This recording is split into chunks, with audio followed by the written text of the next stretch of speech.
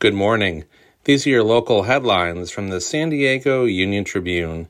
I'm David Clary, and today is Monday, October 24th.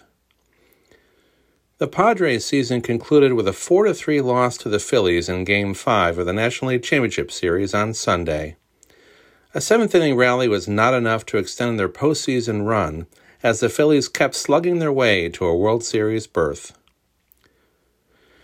Public school students' math performance in San Diego Unified, California, and across the country suffered the steepest declines in more than 2 decades, new national standardized test scores show. But despite the hardships of the pandemic, students' reading scores in San Diego Unified and statewide managed to hold steady with 2019 levels. Sailors assigned to the San Diego-based aircraft carrier Abraham Lincoln are questioning the assurances made by their commanding officer about the safety of drinking water on board after it tested positive for E. coli bacteria last month. The sailors said they noticed their drinking water had a distinct odor and at times ran black shortly after the ship left San Diego.